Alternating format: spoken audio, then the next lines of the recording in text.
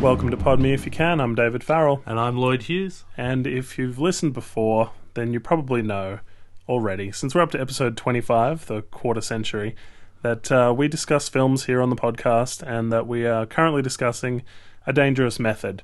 And just a quick heads up that we are discussing this after having watched the film, so be aware that the contents of this podcast are full of spoilers. Yeah, we strongly advise you go see it and then listen to our podcast. And if you're online, we'll just point you in the direction of facebook.com/podmeifyoucan. As always, we love getting suggestions for films for us to review and discuss in future podcasts. On one of our previous episodes, we did upcoming films that we were looking forward to. Lloyd, you listed this one, A Dangerous Method, as one of your in the top 5, yeah. Top 5 films to see. Yep. So tell us what influenced that decision. Well, I'm a big fan of David Cronenberg. I think he's one of the most intelligent filmmakers in the world at the moment. He's been going on since the 70s till now, and each of his content is so thought-provoking. He started off in the mid-70s with Shivers and really opened up this sexual revolution, and then Carpenter ruined it all with his puritanical films such as Halloween, where, you know, whoever doesn't have sex survives, that sort of thing. But Shivers really brought out a lot of questions, and he really followed that up with very intelligent, thought-provoking films. Like the subject matters he attacks with tenacity, you know, like they're not your typical Hollywood films. They make you think, they open up a lot of questions, they explore so many different areas that, you know, and to see that in the realm of film where there's so much money, there's so much investment, it's great. You know, it's a work of art. Each of his films, you know, he's heavily influenced by Burroughs, Allen Ginsberg, and so forth. So a lot of his imagery is very dynamic. In the 80s as well, he conquered heaps with The Fly. Like, that was his first, like, really breakout film, but he never followed that up, like, sticking with mainstream films, and it made a ton of money. And With The Fly, I vividly remember our media studies teacher wearing The Fly t-shirt. Oh, yeah, no, it's a big cult film. All the time. Yeah, he was also a Taxi Driver fan and everything, Graham Levi. Yeah. Not to name names. Oh, we're name dropping. Yeah. But also in the 90s, which I thought he was left with obscurity. He never, got a big, massive film like to the wide audiences all throughout the 90s. And, you know, it's a bit strange after coming out with The Fly. You'd think he'd, stick with that sort of thing. But like The Naked Lunch, an adaptation of one of the most difficult novels ever, he did that, and it's a very disturbing movie. But the big one of the 90s to me is Crash, about sexuality and, the link between violence and sexuality. Who's in that one? Just refresh my memory. Oh, geez. It's that guy who was in Boston Legal. So it's James Spader. James Spader, that's the one. Yeah. It's an incredible film. Very difficult novel to read on, we're coming to an age of what does sex mean in the 21st century now that we have test tubes. For a long time sex was our link against death, our immortality, but now we've got the technology to get rid of that. What does it mean? Is it art? Is it a weapon? And so forth. And all these questions are implicit within the film. It's a very dark and disturbing film. Within Crash. Yeah, within Crash. Mm-hmm. And then he did Existence, which is like The Matrix. A lot of, Guillermo del Toro goes on and on about that. It came out during the same time as The Matrix, so it got flattened at the box office. Yeah. But very interesting film about reality. It's interesting, yeah. I watched Existence on VHS. Yep. You remember those? Yeah. And I remember thinking, oh, well, this was really interesting. Yeah. But a lot like The Matrix. A lot like The Matrix, and it's funny that you say his film got crushed against The Matrix. Yeah, got completely flattened. No one saw it. Yeah. In 1999, was it? Yep. Yeah. 1999. Around the same time as The Matrix. Exactly.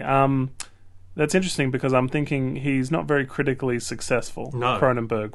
Right. Yeah. Well, yeah, he's got that cult following. I think critics understand he's a very intelligent filmmaker, but they don't enjoy his films. And I like it how he just doesn't care. He's just like, no. I only listen to myself, the artist within me, to make the films, which is great, but it hurts the... Very David Lynch-like, Very David Lynch, yeah, that's what I like about it. you got to stand out. It's not like a Hollywood movie where it pushes all the right buttons. This is where you cry, this is where you laugh. It opens up a whole new dimension of thinking and very thought-provoking movies. And so forth. Like, I loved it how Existence really explored what is reality and where could gaming take us, that sort of thing. We're layers and layers. You plug in, yeah. Yeah, you plug in and all that, yeah. And then he did Spider, which is going to be linked to this film in 2002 with Ralph Fiennes. And that is one of the most point of view well, the biggest thing I can compare this with is that, what's that, A Beautiful Mind? Yeah. That's like the Spider-Man of schizophrenia. It's all this Hollywood. You know, the girl is so beautiful. Everything is so perfect. It's just too crazy over the top. Whereas Spider, you're really inside the schizophrenic mindset. You don't know who's who. And it was, so, I don't know if I can say clinically accurate, but it felt like I was in a schizophrenic movie. I strongly advise everyone to go see it. It's a very low budget movie, but it's incredible where it takes you. So A Beautiful Mind is like the Hollywood version of schizophrenia. And you're saying... this one is more of a clinical look, Okay. more of a down-to-earth look, like set in England, very drabby and ugly look. And he's followed it up with a history of violence and Eastern Promises, a relationship with the new star Viggo Mortensen, and they are very close friends. Very sort of like we're seeing the birth of we talk about Martin Scorsese and DiCaprio, and De Niro. and Depp and Tim Burton. Yep, and this is a new combination that's coming. And Viggo Mortensen's a very morally strong-minded person. Like, he won't do a script unless he feels morally right. He speaks several languages. He's a very intelligent actor, incredible actor as well. And, henceforth, this relationship has been born. And I have to say, Lloyd isn't being biased. He hates Lord of the Rings. I hate I can't stand Lord of the Rings. And Viggo Mortensen, everybody usually knows him from that. I remember him from Albino Alligator. I haven't even seen that. No, It's like a Matt Dillon He was film. in Carlito's Way. Oh, yeah. I gotta wear these diapers, man. Yeah, he was fantastic in that. But everybody knows him from Lord of the Rings, and Lloyd hates Lord of the Rings. Yeah. So he's still saying he's a good actor. So we've got History of Violence and Danger and Eastern Promises. And up comes this new film, A Dangerous Method. Now, I have to admit, watching this film, a lot of the subject matter went over my head. Yeah. It's dealing with psychoanalysis during the birth of it. A lot of these themes were taboo at the time, but they were opening up whole new areas of thought, which is implicit in today. Like, every psychological student is, from these two godfathers of the schools. You got Carl Jung and then you got Freud, and everything's on it. I was trying to think, on this subject matter, what films can I compare this to? I can't compare it to anything. This is probably the best film on the subject of psychoanalysis I can think of.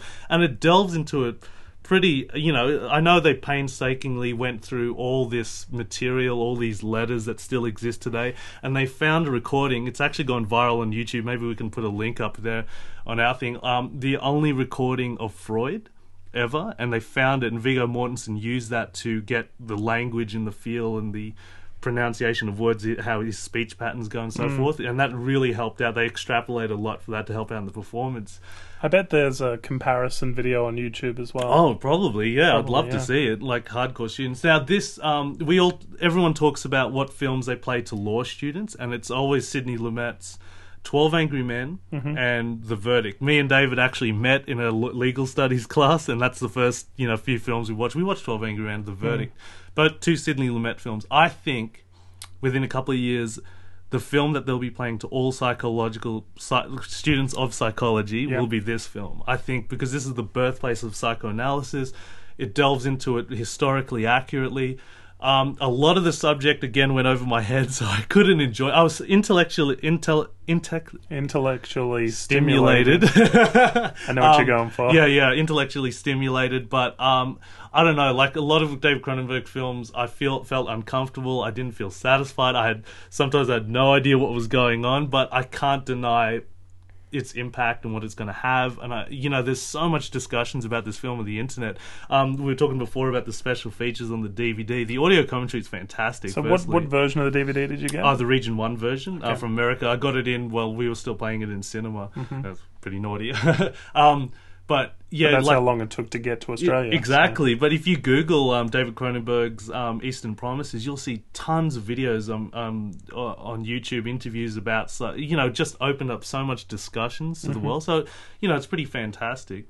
As a whole, like, I can't say you'll enjoy this film like a comedy, like a horror, or even like a typical thriller, because it's not. But you will get, that stimulation of history, of especially of the discussion of the human psychology. Much like it's not a violent film like much of Cronenberg's work. I know a lot of people who think, oh yeah, Cronenberg film, I'm expecting monsters, demons, violence. No, it's the same sort of thing, but more of a intelligent a psychological impact rather than a visceral impact, I guess. I don't know. When watching this, I mean, if you think about it in today's sort of instant gratification kind of culture, this is a film that's destined to fail. Oh, isn't yeah, it? I yeah. mean, There's no spectacular shots, nothing like that. there's a scene where Keira Knightley slaps Michael Fassbender, in the face kind of thing, Yeah. slashes at him kind of thing. And there's a bit of a cut. Yeah, and I was like, oh, a bit of action. Finally, Well, that woke happened. me up. Yeah.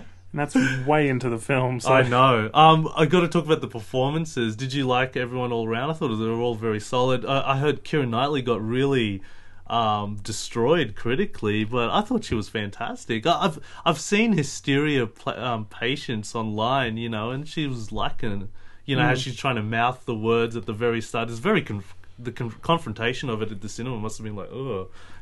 What I thought was at the beginning, oh wow, this is really interesting. Yeah. But then during the film, she gets better and better and better in terms of less, Crazy. less crazy. Her mental illness doesn't affect her as much. Yeah. And it gets less interesting. So you're watching her and going, oh wow, at the beginning. And then it just sort of fades away. And then she's playing, Jewish Russian? Yep. So it's like an accent that you can't really identify that's with. an interesting point with the accents, because we were talking heaps about how the failure of like a bad example of it would be like Steven Spielberg's, and here it is, Warhorse. That's our Warhorse quota for this month.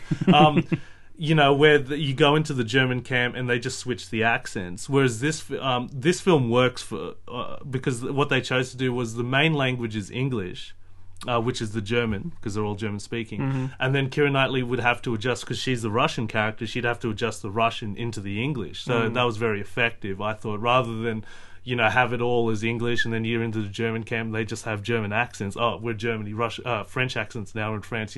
This method I sort of thought worked. Yeah. I did a little digging on IMDb just to sort of see what the consensus was about Keira Knightley's performance. And it's about 50-50. Some people think she got robbed, that she should have got an Oscar nomination. And then there are people that are like, I was laughing at her. Yes, yep. People were laughing at the cinema, I heard. Yeah. And people who were just like, it was ridiculous. Yep. And it took me out of the movie. That sort of reaction as well. What about that scene where her nipple is showing? Oh my god, she is so brave. Like, I'm a new fan. I hated Keira Knightley because of the Pirates of the Caribbean. I don't hate Keira Knightley, but I wasn't. I thought she was going to be that star. I'm just going to make those type of movies. She's very good looking, and all that. So she's going to be like that, a poster child, pretty much. And what was that other movie? King Arthur, was it? Yeah. Oh god. Oh, all right. Well, in The Jacket with Adrian Brody, Seen it, no. she basically goes topless as well. Yeah. There's many love scenes with him. Then there's the film Domino, where she's doing this like standing. Yeah, I thought that was love more of scene. Yeah. Well, I mean, it's not as if she hasn't gone topless before. This isn't new territory for her. There's something else. And just to clarify, me and Dave have spoken about this millions of times. Just because a star goes topless doesn't mean, she's going to become an actress now. There's a lot more to it, as we was like saying before. But yeah, we talked about it on the Melancholia one. Yeah, exactly. Yeah. And I was saying Kirsten Dunst, whatever her name is, she wasn't going to get nominated. I was saying it was just nothing. Yeah. It wasn't necessary. Well, the original cast of this one, Dangerous Method, Christoph Waltz. Yep, that's an interesting story about and he backed out the last part. His uncle was a student of Freud, and he begged Cronenberg, I really want to do this. It started out as a screenplay, didn't get anywhere, so the guy had to adapt it as a stage play, and became a stage play. Christoph Waltz badly wanted to do this, and Dave Cronenberg went, let's rock and roll, let's do this. Green lights. I wonder the whole way. Is this after he's been in Inglourious Bastards? This is after Inglourious Bastards. So he's got some traction. He's got some traction, yeah. Exactly. But I think he had complications with due to Durango Unchained or Django Unchained. Yeah. With I think Quentin it's Tarantino. Django. We're going to find out. Exactly. And he completely backed out and left Cronenberg in the lurch. Cronenberg plays his spade in his hands and calls his best friend Viggo Mortensen. Mm-hmm. Yeah. I don't know. He was in the other role, like. Well, Christian Bale. Oh yes, Christian Bale. Was he going to backed play out young. as well. Yeah, and Julia Roberts apparently was going to play Really? the Keira Knightley role. Yeah, this probably would have revived her career in some way. Well, she was in that Mirror Mirror. Mirror Mirror. But No, Mirror Mirror is to be going to fair. be eclipsed by Snow White and the Snow White and the Huntsman. Huntsman, exactly. Charlize Theron's doing good work. Yeah, yeah. She's in Prometheus, which we're gonna review in June. Oh, I can't wait. Yeah. No, I thought at the beginning Keira Knightley's performance was really detailed and really, crazy and believable. Yep. And then I just thought it got worse and worse. The performance got worse, or the story got worse? Well, a bit of both, really. The men did fairly strong performances. It was very dialogue heavy. You're sort of waiting for stuff to happen. And what made it so much worse on Cronenberg's part was that the camera was so static. Yeah. All the time. He doesn't do a very crazy, like, Orson Welles shots. He just wants, I would have liked any kind of anything, that put a perspective on it. It was well done. Like, it's not creatively made, though. That's what bugged me. Yeah. Is that the most motion you get is when the camera is on a boat and you're getting that kind of boat rocking. Yeah. Or there's this one shot where they're lying in the boat and the camera kind of cranes down into the boat. Yeah. And that was it. It would have been great to see, because a period piece of that time, or maybe a bit earlier, was Barry Lyndon, and you had crazy, insane shots. An ugly story, but the most beautiful, beautiful shots. It would have been great just to get some... it's interesting, because he has a very good DOP working for him. The same guy who shot one of the greatest science fiction movies ever made, Empire Strikes Back. And they've been best friends ever since. But he had nothing to do. Nothing, yeah. It would have been just a cakewalk. Yeah. He just would have been like, okay, David, where do you want me to put the camera? Okay. And that's it. I'll tell you the most annoying thing about this movie. Yep. You watch the whole movie, and at the end, just like yourself, I was unsatisfied. I didn't enjoy it, and again, a lot of stuff went over my head. I'll just say on the technical kind of what do you call it? Psychoanalytical stuff went over my head as well. Yeah, absolutely. You can't be an expert on everything. I went and did a little looking into whether or not anybody was an expert in the field and was talking about it, and everybody on message boards and stuff seemed like robots. They seemed like plants from the studio. Really? People were like, this film is completely accurate and I can completely vouch for it. There were no examples, and all these people had names like Bob 32 and stuff, just like not creative, that's geeky disgusting. names. Yeah, and then I did find a thread that was like, everybody on this thread is a studio plant and stuff, and I was like, yeah, absolutely. Well, I had to listen to the commentary to understand, okay, because, there was a lot of letter formats there, and I'm like, oh, geez, not another letter voiceover. The letters were bad. I know, but then I heard, he goes, you got to understand, this is during the days when you get 8 mails a day from people. That's how they... letters a day. 8 letters a day. Like, the mailman will come around, so you send off a letter, you can expect the guy to get it, within... that day. Yeah, that day. Crazy stuff. I guess there's not much to do. Yeah, I know. Not as many destinations. If I was directed, I'd be like, we'll go for the voiceover.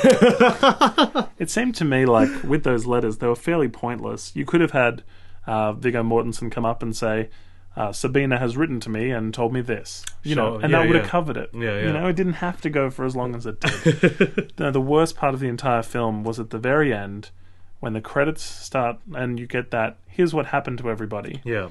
With this kind of film, I really feel like you have to commit and do their entire life. Wow! If you're gonna go in this, if it's going to be 2 hours long, you want to see everything, and you could have cut some of the elements here and skipped several years. You skipped several years in the film, but do the entire life.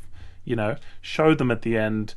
Writing a letter to each other or something that says, 5 years later, 10 years later. Sure. Yeah. Was this the last point of contact they ever had? I doubt it. No, Yeah. And all the stuff that happened to them afterwards sounded really interesting. When you read, they're like, oh, so-and-so was poisoned and so-and-so died here and did this. You're like, wow, that sounds interesting. Yeah. More so than what I've just seen. And that was the worst part of this film. Was that for sure. It could have been so much more interesting. Yeah. But it wasn't. It's like he grabbed that knife and just went right there. It seemed like a budget version as well.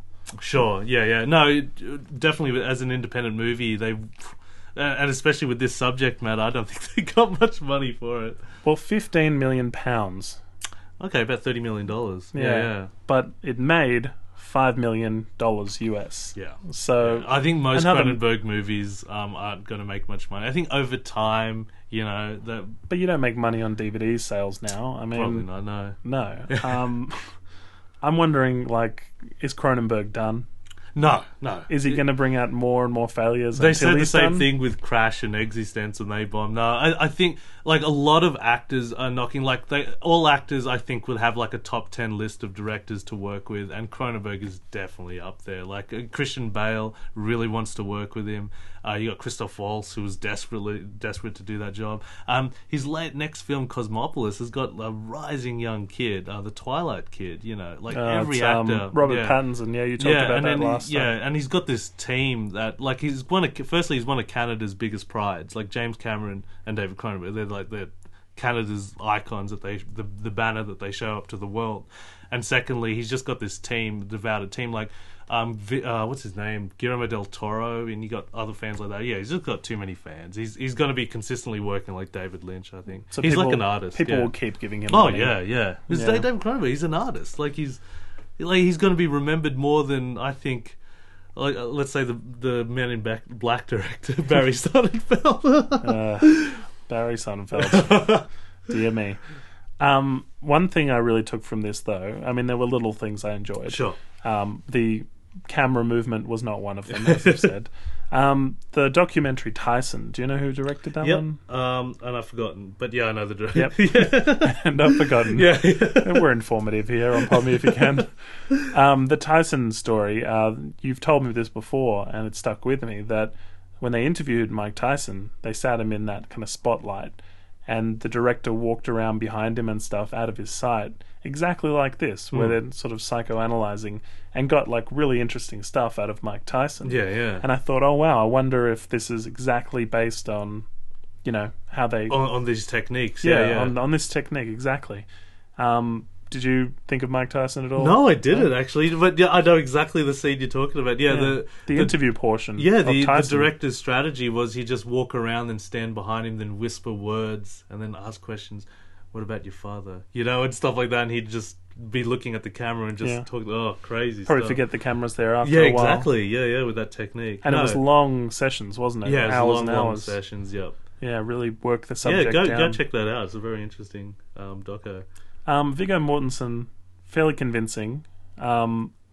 I'm sort of wondering who the main character is here. Would you say it's Young? I would say Carl Jung, and then maybe a bit of like obviously it's the main three leads, but yeah, Carl Jung is driving the whole thing. Yeah. The first conversation they have lasts 13 hours, and Freud used cocaine, so you can see why it sort of lasted 13 hours.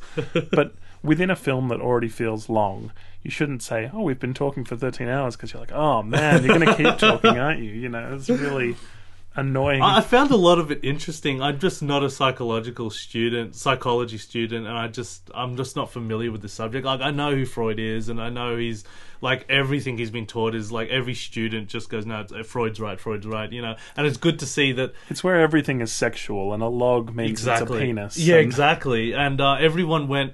It's interesting with history. Everyone went Freud's way, and Carl Jung had the other alternative. Like Carl Jung was popular in the 60s and 70s because he experimented with all different kinds of, like, he was very spiritual as well, whereas Freud wasn't at all. He didn't want any of that. So, and that was discussed in the movie as well.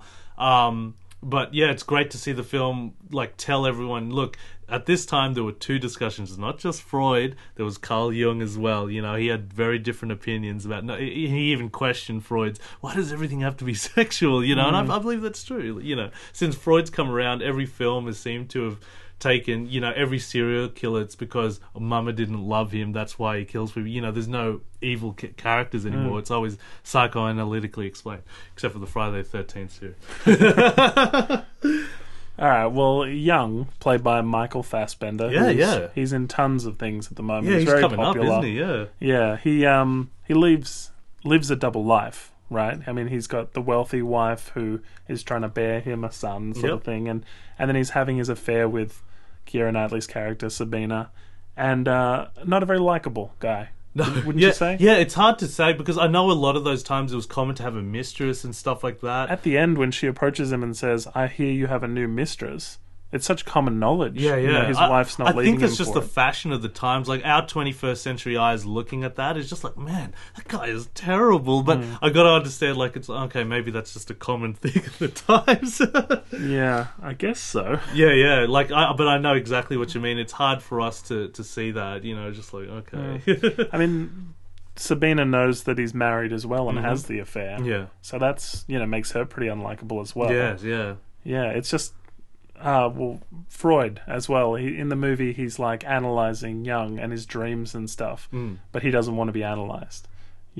That's annoying as well. Yeah, that is. It's just like, man, put yourself under the periscope. I remember you telling me you really liked that scene where it showed the mechanics of that machine that they were using. The, what do you call it, lie detector? Yeah, the machine? lie detector. That was incredible. I bet you that was a real one as well. and initially, you don't sort of know what's happening, and you sort of have the hands going down, they're female hands, and you assume it's Keira Knightley. And then it turns out it's his wife. Yeah. And she's sitting there with the, what do you call it, the needle going up and down. Very sort of primitive lie detector test. Yeah. Wasn't that fantastic? And he's just saying words, and she just has to say the first thing that comes into his Word head. association. Word association's Yeah. fantastic. A great scene. Um, It wasn't funny, that scene where he first sees Freud and they're discussing very heavy subjects, and Freud goes, no, don't worry, my family's used to this, and the camera cuts their point of view and everyone's just staring at them. And he was piling stuff onto his plate. Oh It my was gosh. like, how much do you need to eat in this scene? Ridiculous. Vincent Cassel was in this film as Otto Gross, and he says things that also made me cringe, like, oh yeah, he got a child from one of his most respectable mistresses and one from his wife, and his parents weren't even happy. That yet, was the so- guy who was telling Carl Jung, no, it's okay to give in to your, Yeah.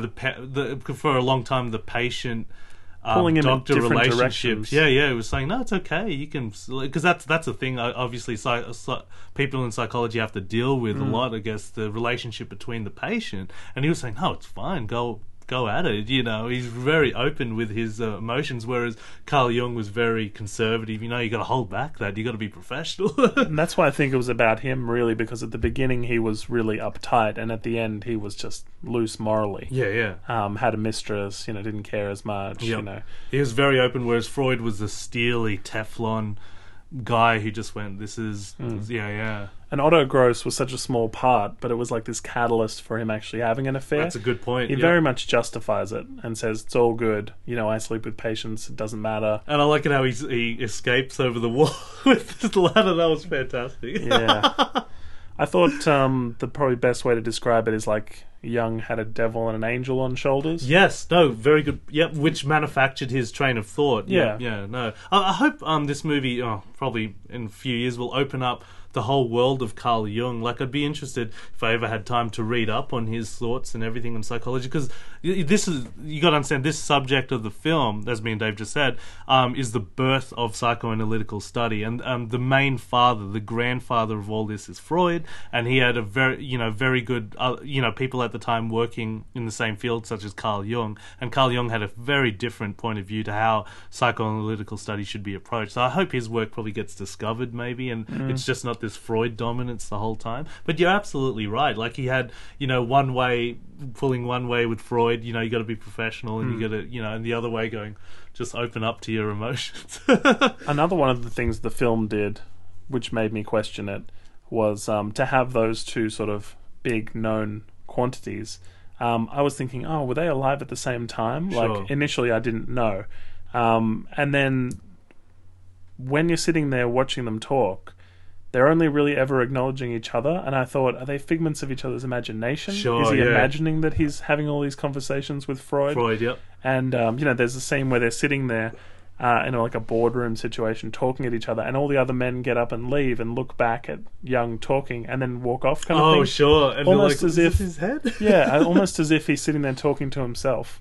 And I wouldn't have been surprised if that had happened at the end. It probably Yeah. would have been a more interesting movie to Yeah, me. no, definitely. Because I was sort of thinking, all right, am I missing something? Is this all there is? Yeah. Go M. Night Shyamalan, like fire Cronenberg and get M. Night Shyamalan in the last 20 minutes. And you find out that he's been talking to himself, and, or he's been reading a letter out loud. I thought, did you think it was a big treat to go, wow, there's Freud? Did that ever hit you? And this is him speaking? Like, did that ever hit you? It hit me for a while and go, wow, this is Freud on screen talking. It just felt like, wow, I've never seen this. Like, I don't know, maybe other movies have done this, but it's Freud right there. And I know with Cronenberg's approach, probably because I know the director, it would have been researched like crazy. It's just Freud talking and discussing things. He had the look down as well. Oh, if you look at a and the picture of movements, him, how he's holding the cigarette because he got, I think he got throat cancer or something like that. Freud or something because he smoked like 60 cigars a day or something insane. Yeah. Very nice. No, I don't know if he got throat cancer. Sure, yeah, no, you're right. Yeah, in response to like when Sabina is talking about how she has no sexual experience and she wants to, I don't know, get some sexual experience from young. There's a really good line where they say law students are not normally expected to rob banks.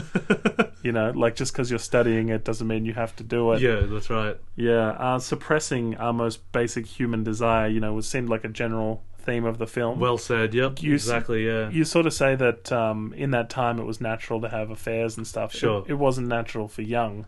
And so this is his sort of fall from grace in a way. Yeah, because he had that professionalism he wasn't sure to stick to, or Yeah.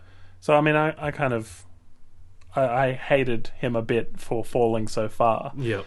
Which made the film worse for me. Yeah. You know, I mean, it got 6.6 on IMDb, like, out of 10. Well, what would they know? I don't know. It's no, I'm just general kidding. consensus. I'm just kidding. Yeah, I mean... It's funny, there's a scene, he feels so bad about sleeping with Keira Knightley that he instantly buys his wife a house. Like, straight away after that, it shows him buying her a house. Which is like the modern equivalent of bring home flowers. No, well said, absolutely. And when the affair finally ends and he's had enough, she says, "Don't you love me anymore?" You know, and he says, "Only as your physician," which is just like, what? And I can understand why she goes nuts. Do you think there was ever love between them? I think so. A bit of that. They were both intelligent. They were both on the same field, and I think he was just like, "Wow, I found someone, you know, who can keep up with me intellectually." And she, of course, takes some of Freud's patience on at one point. Yeah. And then she had that sexual ferocity that I think deep down he liked. You know, he really liked that. And at the same time, he was living this perfect life with a beautiful, rich wife, you know, at the same time. Oh, it's very hard to say. I think he loved both women equally, but yeah, he was. It seemed like he was going through the motions with his wife. Sure. But perhaps in that time, mistresses came about because they couldn't divorce each other. Sure. You know, there was probably church issues and... Yeah, financial constraints and so forth, yeah. Yeah. I thought the most impressive thing was probably the set decoration, the costume. Yeah. You know, capturing 1904 to 1913. It's interesting. Viggo Mortensen. I always say it's interesting a lot. Viggo Mortensen. You're only just realizing that, which is interesting. Viggo Mortensen buys a lot of his own objects that he puts in the film. Like, he'll research the film, just go around the locations, like where it's set in, whether it be Russia with Eastern Promises. Well, it wasn't set in Russia, but you know what I mean. And he'll buy a lot of ornaments to put around the set, just so he can immerse himself in the character. That's very cool. I wonder if he did that with Lord of the Rings. I don't know. Travel around wherever Elfland Middle Earth. Let's not start a war. This is a good leprechaun hat. Let's not start a war on this podcast. Just so you know, David it doesn't hate on Lord of the Rings like me, so we're 50-50. 50% hate of Lord of the Rings on this podcast. There was a line where Freud said, "How sweet it must be to die." And that's when he had that stroke. Wow. Powerful words, huh? And I thought, he must think it is great to die so you no longer are plagued by thought and wonder and what if, and that at the end you just know, or you know nothing more, and it's just a full stop. Well said, you know? yep. Yeah, I thought that was probably the best line of the entire script. That was cool, yeah. Yeah, and I enjoyed little things about this film. Yep. But not the film itself. Sure, like, overall, I was like, you know... Yeah, it's a weird feeling you get at the end. You're unsatisfied. You're mentally exhausted. Yes. You're pulled in left, right, center.